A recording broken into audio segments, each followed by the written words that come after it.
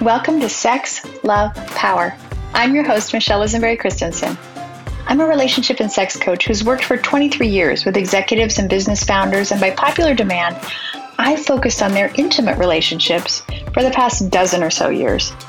As they sought my coaching to push the envelope on how good they could have it in life and love and sex, my extraordinary high-performance clients have blessed me with a wealth of knowledge about how to create relationships that are not just successful, but truly great. This podcast is where I convene the conversations about love and sex that help every listener create those same world-class results in your relationship. If you or your partner is nice, almost too nice, and then periodically you explode with out of the blue anger, this episode is for you. Or if the person doesn't ever explode, but there's a way their niceness doesn't feel quite authentic or seems forced, we're going to talk about that too. The dynamics we're discussing today, I get it. You're not alone. Today's episode is going to help no matter how the doormat bulldog cycle has affected your relationship, because I'm going to break down how leadership was the first place I saw and named this dynamic. And I'm going to share what I've learned about its roots since that time more than 15 years ago. I'll tell you what drives this seesaw between being over-accommodating in one extreme and being harsh, critical, or aggressive in the other.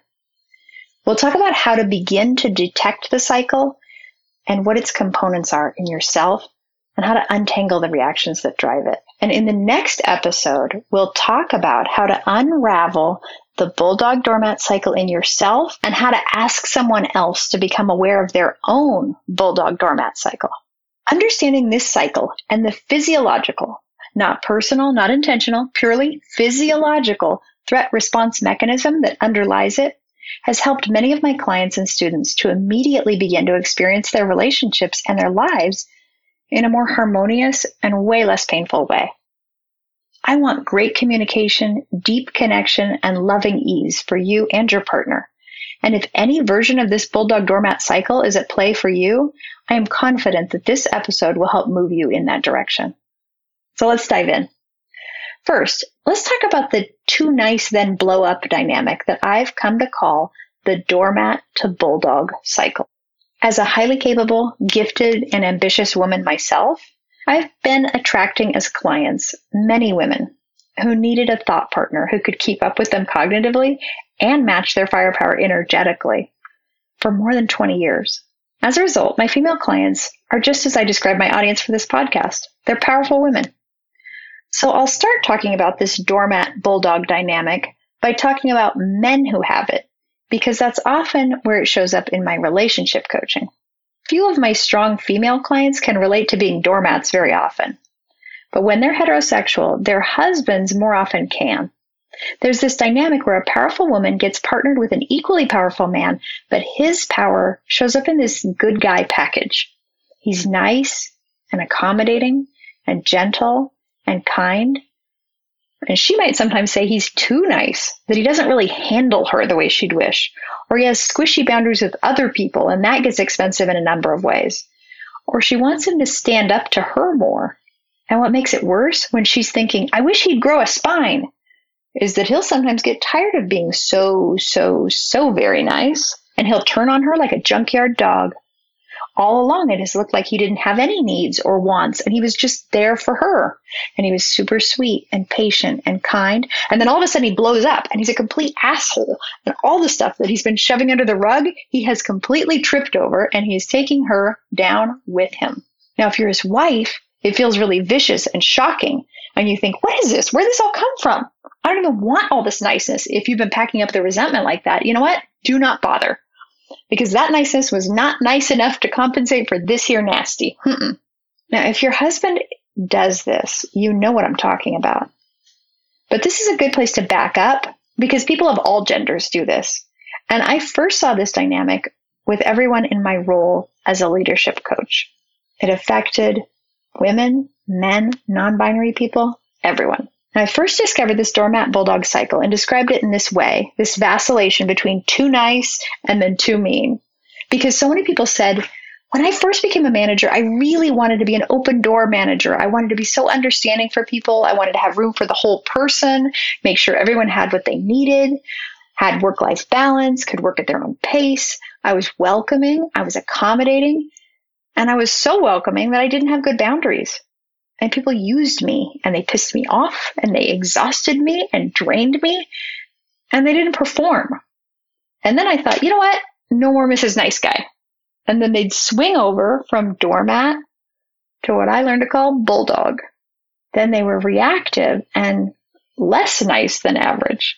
So I got great results as an executive coach, helping people see those two extremes and then begin to ask for more of what they needed sooner. I helped them be less accommodating of others. I helped them quit trying to mind read and anticipate what others wanted from them, and communicate in more direct ways about what they wanted, needed, and expected. They became less reactive, less exhausted, but they were still nice managers and able to be available for the people around them, just in a more sustainable way. So that worked really well professionally. But since that initial discovery more than 15 years ago now, I've learned a whole lot more about the roots of these dynamics and about why people seesaw between being over-accommodating in one extreme and being harsh, critical, or aggressive in the other extreme. What I've learned is that trauma is at the root of our too niceness and our too meanness. Now, what is trauma? It's not just those intense adverse experiences like physical or sexual abuse, or being held up at gunpoint, or going through battle or through an earthquake. Those things are traumatic. They trigger trauma, but trauma itself is the body's response to experiences that overwhelm our capacity in that moment to cope with them. Okay? Trauma is how the body responds. So a trauma triggering event could be large, like the ones I just named, or could be small. And a traumatic reaction can occur short term, or it can repeat itself again and again without our understanding that that's what it is over years or even decades. When your spouse is late and you don't know where they are, you can go into a trauma response. When a look crosses your face that your partner interprets as irritation with them for something they maybe feel a little guilty about and a little defensive about, that can trigger a trauma response. When you forget to exchange an item before the return window closes and the mean voice in your head starts to beat you up for quote unquote wasting money, that can send your body into a trauma response. In all of these situations and countless others, the body is responding. Is its response reasonable? No, it's instinctual. Is it the same response the other partner would have? Likely not. It's personal. And trauma responses tend to take one of four forms. I did several episodes of this podcast about self-regulation, and we talked a lot in those episodes about the freeze response in episode 5 and the flight and fight responses in episode 6. But there's a fourth pattern of neurological reaction that people go into when a trauma response is triggered. Therapist Pete Walker coined the term fawning to describe this reaction. Isn't it handy how they're all F's? Fawning is almost entirely synonymous with the more common term people-pleasing or the term codependent. It's this whole set of behaviors that all boils down to trying to regulate the other person in order to keep ourselves safe, even if it costs us our own authenticity. Fawning, like fight, flight, and freeze, can be a very adaptive, effective response to a situation. Like all nervous system and interpersonal dynamics, it's nuanced and it's subtle. So don't interpret my describing fawning as a trauma reaction as me saying you shouldn't have manners or shouldn't be kind to others, be of service, or try to help them be comfortable or at ease. It's not black and white like that.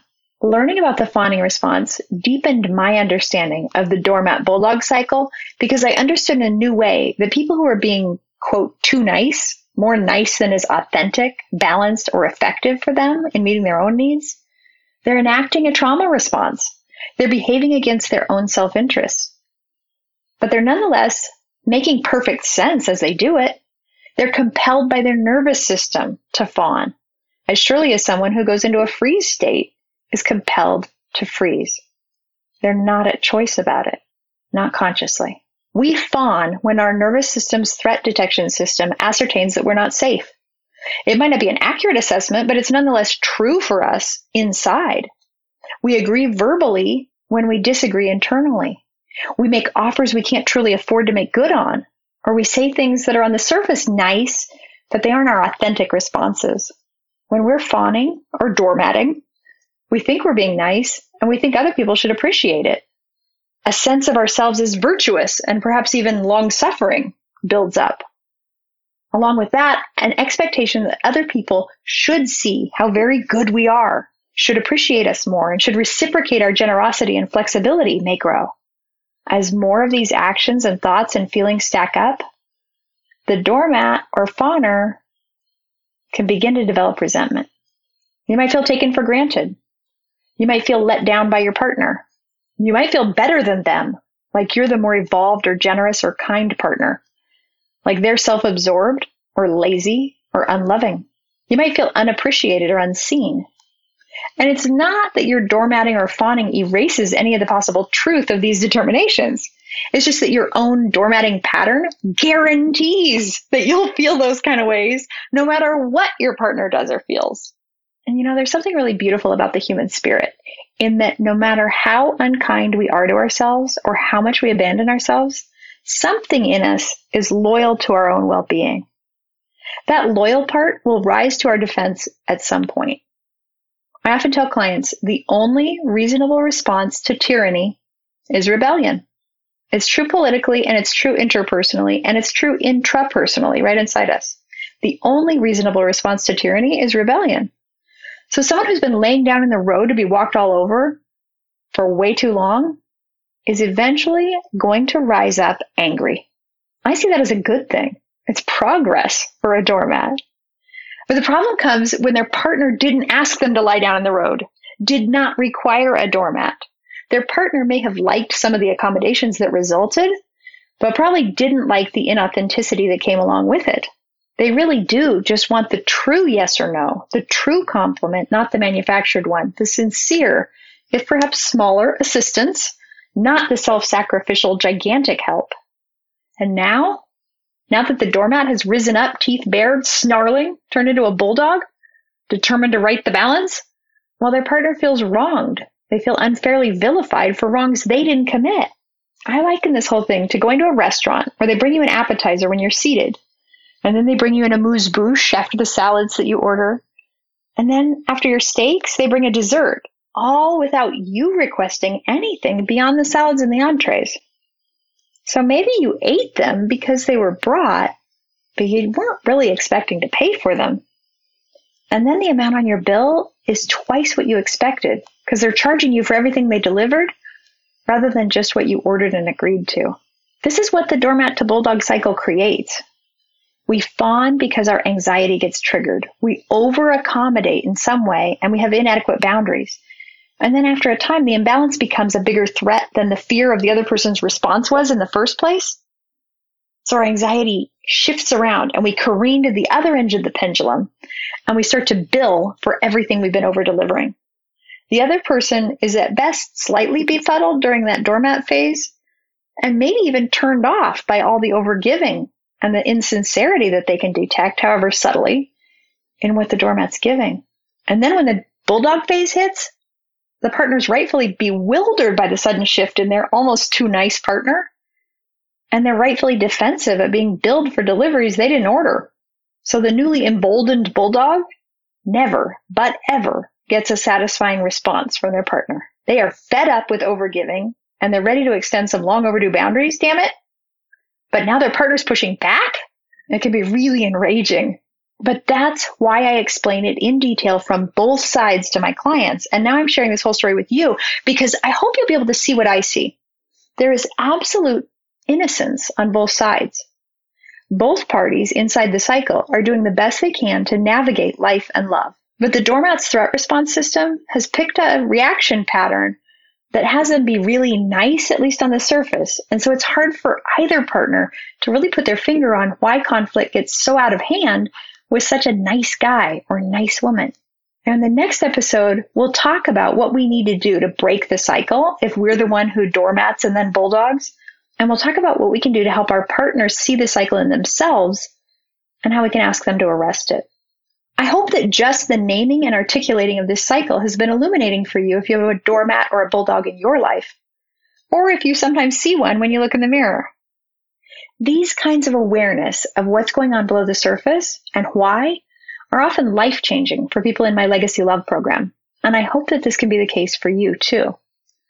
So, go reflect now on how this dynamic plays out in your relationships or your friends or your colleagues.